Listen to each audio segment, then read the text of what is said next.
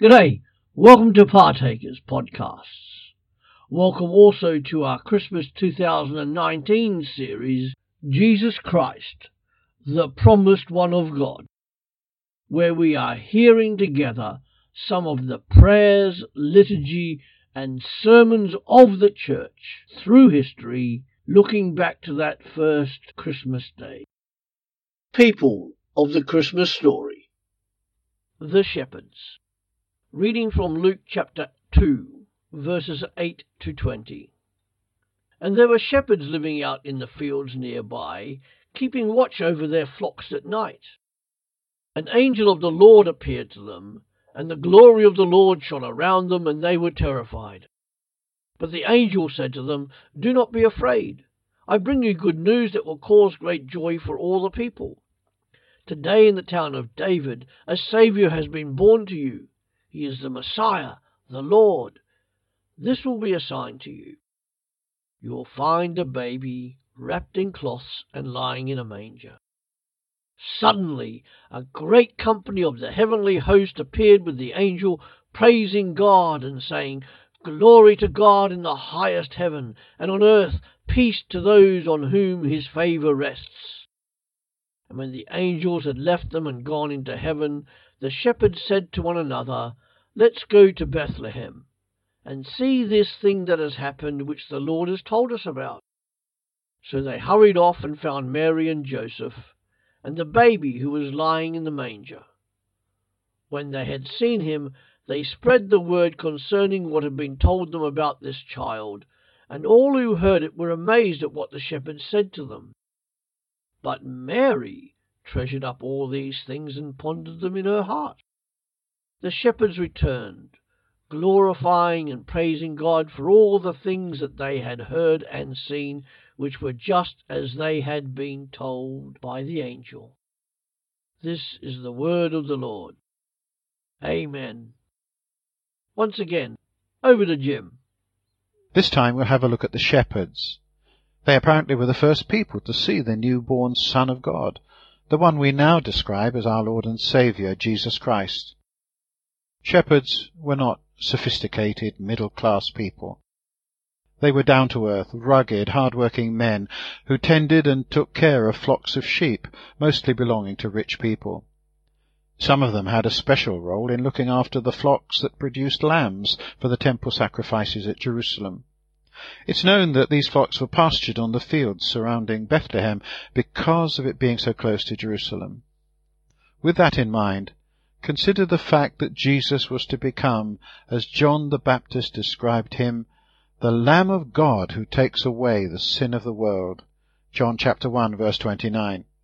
Isn't that remarkable? But there's something else too. Jerusalem was King David's city, but Bethlehem was his hometown.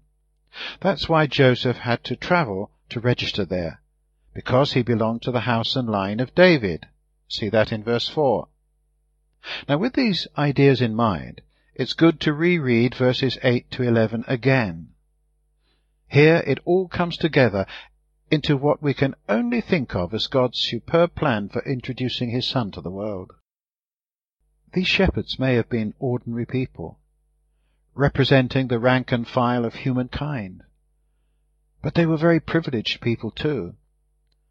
That night, out in the fields, unexpectedly, the curtain between heaven and earth was drawn back sufficiently for God's messengers to be seen and heard.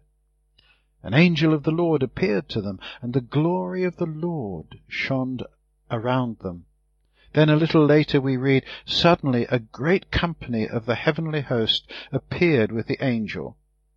The message they brought was the good news of great joy to all people. The Saviour had been born in Bethlehem. It was made pretty clear to them that they were to bear witness to this tremendous event by visiting the baby, then passing on the good news to others. So what does all this say to us as we approach Christmas by crossing shepherds' fields? First of all, that Jesus is for all people. Good news of his birth was entrusted to what a poet has called a few farm workers. News of his resurrection was entrusted to a woman with a dubious history, Mary Magdalene. Jesus is for everyone, whatever their social rank or moral background. He's the Saviour. He specialises in forgiving the past and creating a new future for all who put their faith in him. Then these shepherds did what was required of them. They went off immediately to find the baby and confirm what the angel had said. They were eager to do what God wanted from them, which is a mark of true faith.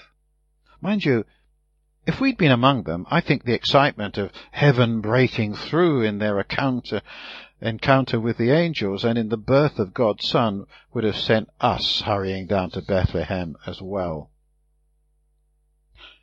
Then they told everyone what had happened. They witnessed to others about their experience and the message they'd heard. Another mark of genuine faith is that we become so thrilled with what's happened to us that we simply overflow. We tell everyone about it. That's what happened with Jesus' disciples about 33 years after this account of his birth. They just couldn't stop telling everyone the good news that the Jesus who died on the cross was now risen from the dead. Finally, the shepherds glorified and praised God for all the things they'd seen and heard.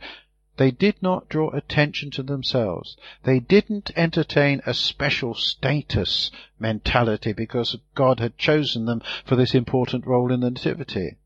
No, they were humble about it. It's a mark of true spirituality that all glory goes to God for the experiences he grants us. And we sign off with another question for you to consider. Verse 19 reads, Mary treasured up all these things and pondered them in her heart. And my question is simply, will I give some time this Christmas to pondering its significance for me? Thanks for those words of wisdom and insight, Jim. Tomorrow we look at the wise men on a journey. Thanks for joining us here at Partakers Podcasts.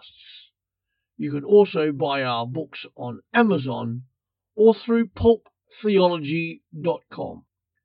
Come back every day to hear something to encourage you in your walk as a Christian wherever you are in the world in the 21st century.